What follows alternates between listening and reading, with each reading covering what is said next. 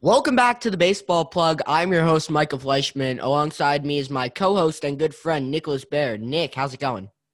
I'm doing very well today, Micah. How are you doing today?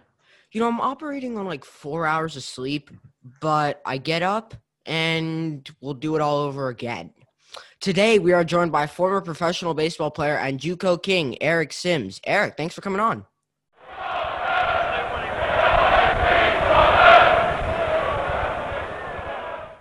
Thanks for having me, guys. Appreciate you.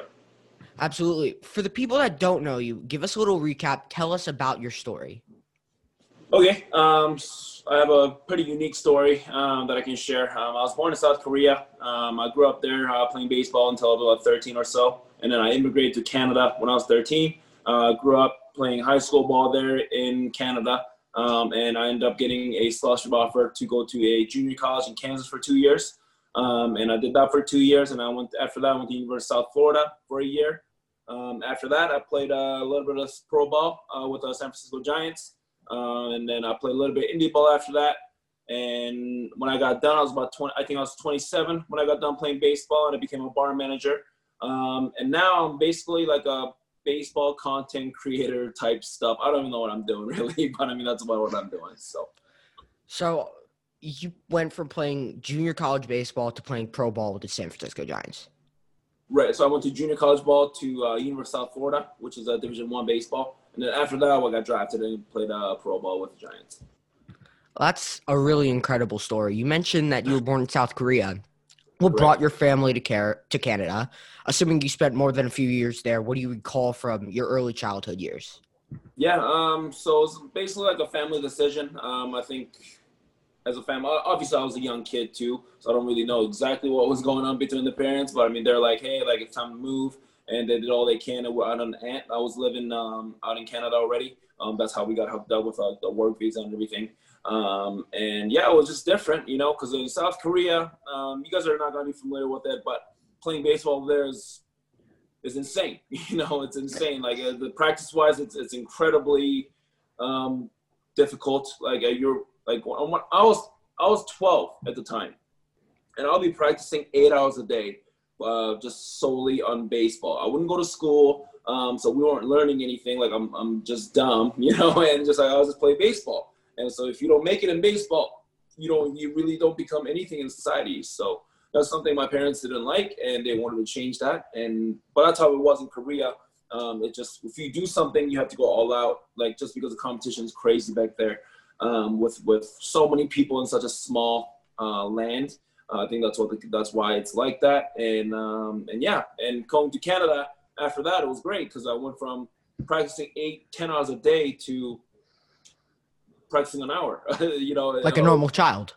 Like a normal child would do in North America. Like I'll practice once or twice or 3 times a week, and I'll practice for an hour or so. And coach will give you a high five when you do something good, and it was incredible. Because I used to literally get beat up in Korea because that's what the culture was. Like the coaches are like gods, and it's like very like Sparta. Like it's like if you don't do something, like they'll beat you up for it. You know what I'm saying? So. Yeah, first off, Eric, thank you again for coming on. Really appreciate it. So you mentioned you played a little bit of professional baseball. You were with the San Francisco Giants for a little bit, but what inspired you to play baseball? Did you have a certain idol of an athlete or your parents, or how did you get into baseball?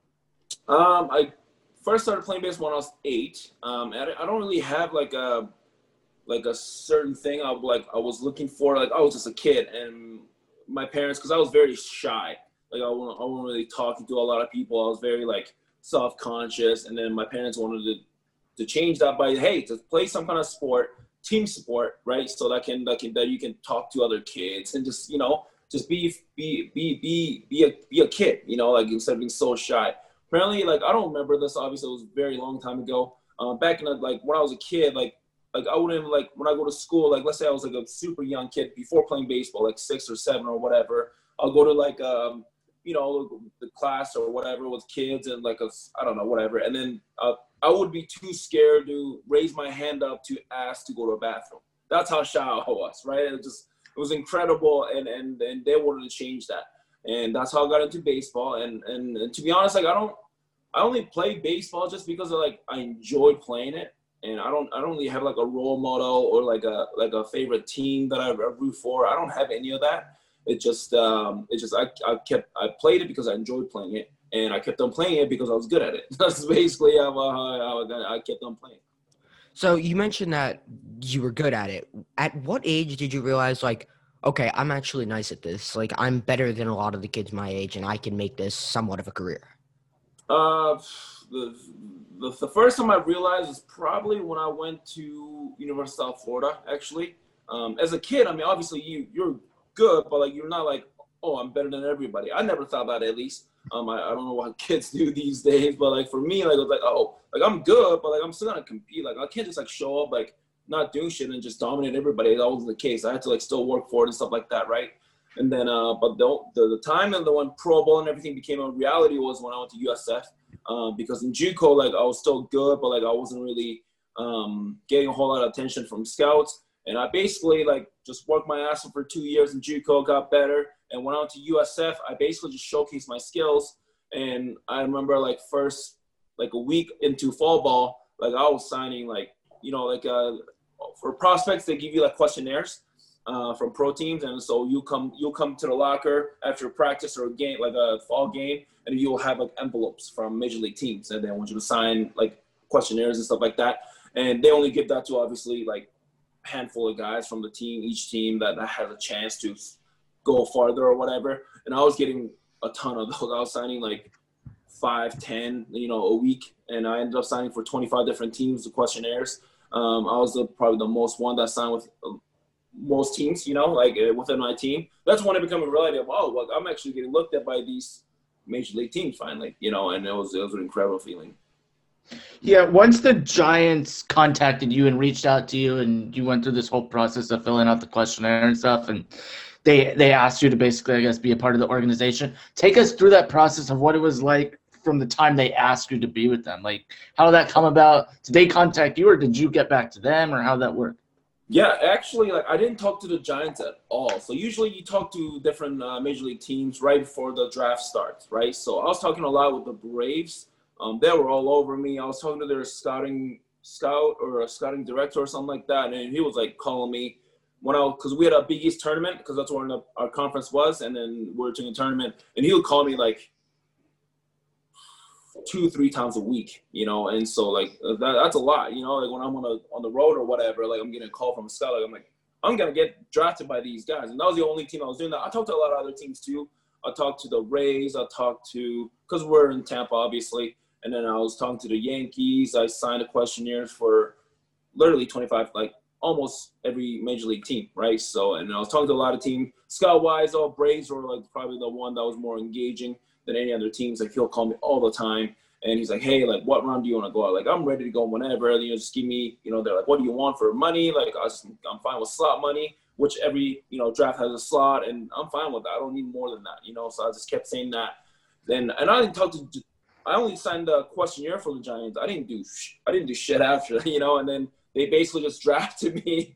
And then because the Braves were saying they're gonna draft me between the 8th to the 12th round, and then I'm watching the draft, nothing's happening. I'm like, what's going on, you know? And I didn't talk to their scouting director or scout that I was been talking to the whole time. And all of a sudden, 27th round, I got drafted by the Giants. And that's how it all. That's basically how it happened. Like I wasn't even like expecting. I basically shut the computer off because I was watching it from home off the draft tracker or whatever, off a laptop, and I was just like after the 15th round, because like I was like I thought I was gonna get drafted higher, you know what I'm saying? So and I just basically shut the computer off. I was about to go work out, getting ready, and then because I was mad, you know, I was like screw this, I'm just gonna go lift. And then my phone started blowing up, and that's when I realized I got drafted by the Giants in the 27th round. So you mentioned that you got drafted by the Giants, and from your baseball reference page, it says that you were a catcher. But in 2015, the Giants put you on the mound full-time as a short reliever, and you pitched pretty well. What led to this decision? Were they like, all right, we're going to make you a pitcher now? Did you always throw hard growing up? Because, I mean, as a catcher, obviously you have to have some sort of an arm. So what led to that decision? Yeah, I definitely had a good arm behind the plate, and that's what I was kind of known for, defensive catcher with a good arm, with a pretty shitty bat, you know, this is what I've been known for. which is fair enough, right? It's just for whoever that's, you always have pros and cons. Like each player's got that, right? So, and I was struggling low way. I was backing up as a low way catcher, and I was like 24 at the time. You don't want to do that. You don't want to back up anywhere when you're mid-20s, you know what I'm saying? So I was doing that, and then I was miserable. And then my pitching coach, Steve Klein, who pitched in the big leagues with the Cardinals for a while, he's like, hey, like, come throw a bullpen for me. I'm like, no, I'm not going to do that. Like, I'd rather be done with baseball than become a pitcher, because that's something I've always thought about, but I don't want to do it because I had so much pride as a catcher. And, I thought I'll still make it or whatever, you know what I'm saying? That's something I've done all my life. And for other people, like, they'll play other positions before. But for me, like, I've never played anything else but catcher. You know what I'm saying? Like, I've caught as a 10-year-old when I started playing, or 8-year-old when I started playing, till when I turned to a pitcher. I've never played any other positions. I just caught all my life, you know what I'm saying? So, and one day I was like, whatever, just give me the ball, throw it. And then I throw a bullpen for him. And then he's like, hey, you're pitching in 2 days. I'm like, what? It's just like, I'm pitching a professional game? Like, what are you talking about? So 2 days later, we played the Charleston, the Yankees affiliate for low weight. And then I'm pitching against dudes like Aaron Judge is in that team. And so I think Gary Sanchez won that. Like, it was just, team was stacked.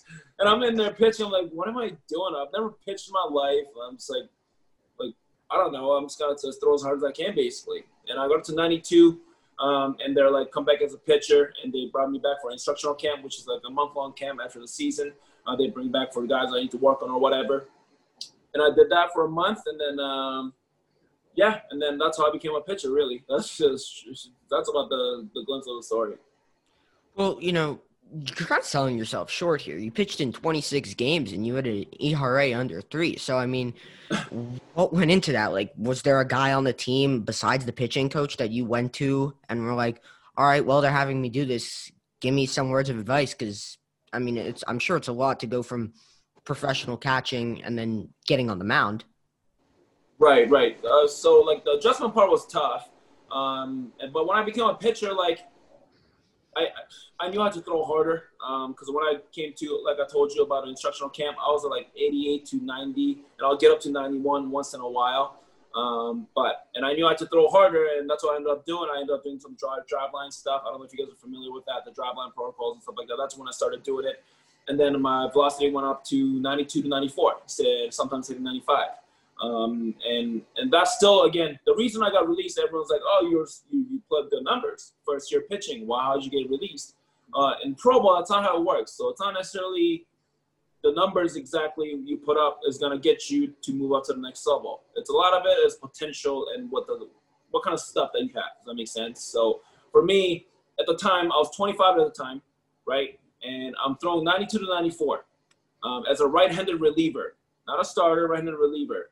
That ain't gonna cut it, because up there, if you're mid relief or anybody, if you're a reliever right-handed, 95, 97, you throw 97 plus. You guys know, even like you guys have seen me young, but you guys get that. Like you see some dudes in the minors that are gonna come out and throw like 97 plus. And plus, I'm older at the time, so I need to compete with a bunch of 19, 20-year-olds that are throwing 97 plus. Does that make sense? So even if I threw 97 plus, they'll rather keep us 19, 20-year-olds. Does that make sense? So. That's what I had to do, and I simply did not throw hard enough for them to keep giving me a job, even though I put up good numbers, which is why I'm a big advocate on developing speed or anything that you can showcase. Does that make sense? So that's why I'm big on that velocity and stuff like that, because, of course, you need to learn how to pitch everything great, but at the end of the day, you need to have the stuff so that you don't get released like I do. You know what I'm saying? So yeah, that's about how it went. I want to backtrack a little bit. You said you were obviously disappointed when you didn't get drafted by the Atlanta Braves between rounds 8 through 12, and then later on you eventually got drafted by the Giants. I think you said in the 27th round. And I know for professional athletes, no matter what sport, one of their biggest dreams is to get drafted. So walk me through the feelings of what it was like to get drafted. How'd that feel? How'd your parents react? And you said your phone blew up. Yeah, that's actually one thing I do regret is not enjoying it as much. So like I said, I thought I was going to get drafted higher because the scouts are all over me, and I had a lot of what do you call it, like a bubble. You know what I'm saying? Like I had a lot of people talking a lot of stuff, and I was listening to all that, and that I let that get to me. And even though getting drafted, seeing your name pop up or whatever on the tracker is great, but I didn't enjoy it because I expected more.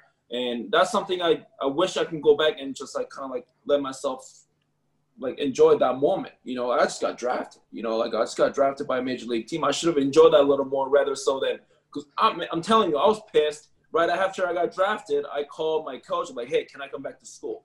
No, that's how bad it was. Like it's like because I wanted to get drafted higher, you know, like top 10 rounds. That was my goal and stuff like that, right? So that's something I do miss. But of course, when you get drafted, it's a pretty incredible feeling. Just seeing your name pop up on that tracker, it's like a holy shit, you know, kind of thing. It's a moment, you know, that you're like, wow, you know, that's pretty cool. But at the same time, for me, I don't think I enjoyed it as much, just because I expected much more, and that's something I do regret a little bit.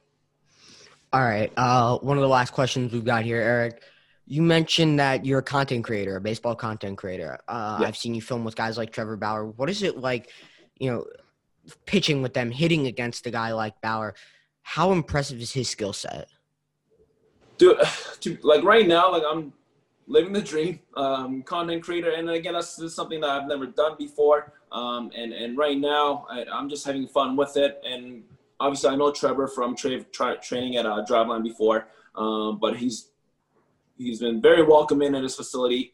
He's got his own facility in Arizona, and I've been training there for a little bit as well. And yeah, dude, it's just fun because that's the atmosphere that we got going on right now. It's like, for me, like I'm just a washed up, like a bar manager, you know, facing a Cy Young winner. You know what I'm saying? It's like, I do not have any business facing Bauer or anybody, in fact, but that's that's what's happening. You know, I'm competing with these guys like Trevor, all these other big leaguers, not even big leaguers, like a lot of pro guys, right? And the minor leaguers that are really good. Like I just recently faced a dude that was throwing like 90, 95, like left-handed. Like he's just like he's a dude. He's a dude in with an Angel. Like it's incredible arms I'm facing, and I'm also facing these guys throwing as well. And I'm just having fun with it. Like to be honest, like I can do anything. It'll be content. You know, I could strike out 100 times. That's content. You know, like or I could if I hit a dinger off of him. That's even you better hit a bomb content. off him though. I have hit a couple bombs so far. You know, so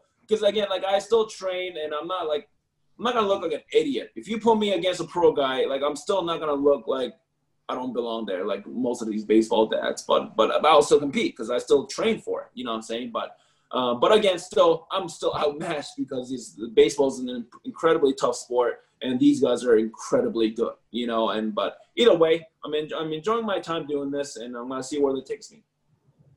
Yeah, I'm really glad we brought Trevor Bauer up because I'm a Dodger fan, and as we all know, he recently just signed with the Dodgers. But I just want to know, Trevor Bauer is just a very polarizing figure in baseball. What type of guy is he? And then, like, did you get a sense of where he wanted to go early on in free agency, being around him, or did you not really know until the end?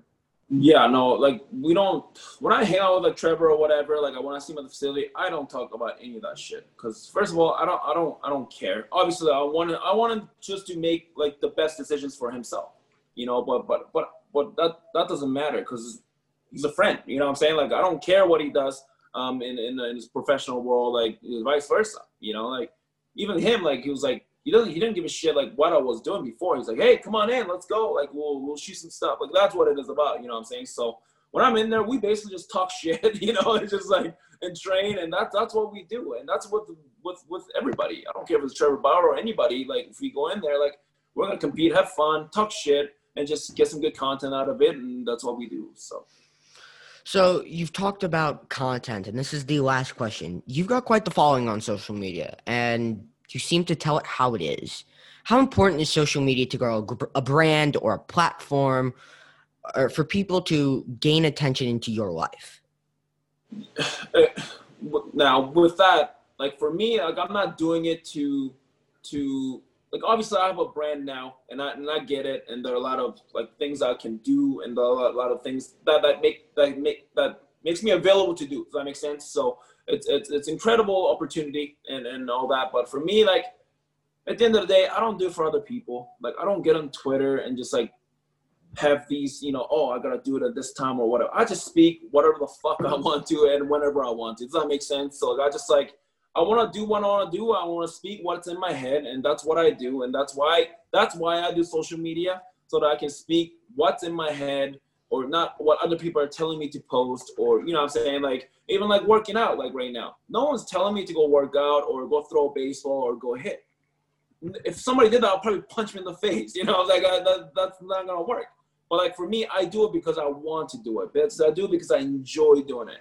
Same thing with Twitter, Instagram, or whatever. I make this post or I make content. Right now, sometimes I'll be driving an hour to go hit at some high school, filming and hitting BP or whatever. But I'm willing to do that because it's fun for me. I like going to these places. And a lot of people know me by now, in baseball, wise, which is cool. But it's a good opportunity, and it's fun for me at the end of the day. But yeah, I don't know. It's for branding. Yeah, of course, having you want to be as professional or whatever on your branding, and you want to do what you need to do. But for me, again, I just do what I want to do, and I speak what's in my head. Well, thank you, Eric, for coming on today. And thank you, everyone, for listening to today's episode of The Baseball Plug. I'm your host, Micah Fleischman. And I'm Nicholas Baer. You can find the show on Apple Podcast. And Nick, big news, we're now on Spotify. Eric, thanks again for coming on. Where can our listeners find you on social media? So you can follow me on King of JUCO on Twitter, and Instagram, eSim3400, and my YouTube channel, Eric Sim. You can search that as well. You can follow me on Twitter at Micah_0416. That is at MICAH_0416. And on Instagram at NVMicah. That is at ENVYMICAH. And you can follow me on Twitter at NicholasBaer7. That's NicholasBaer, and the number 7. And on Instagram at Nicholas Golfer. That's NicholasGolfer. Again, thank you for tuning in. Peace out.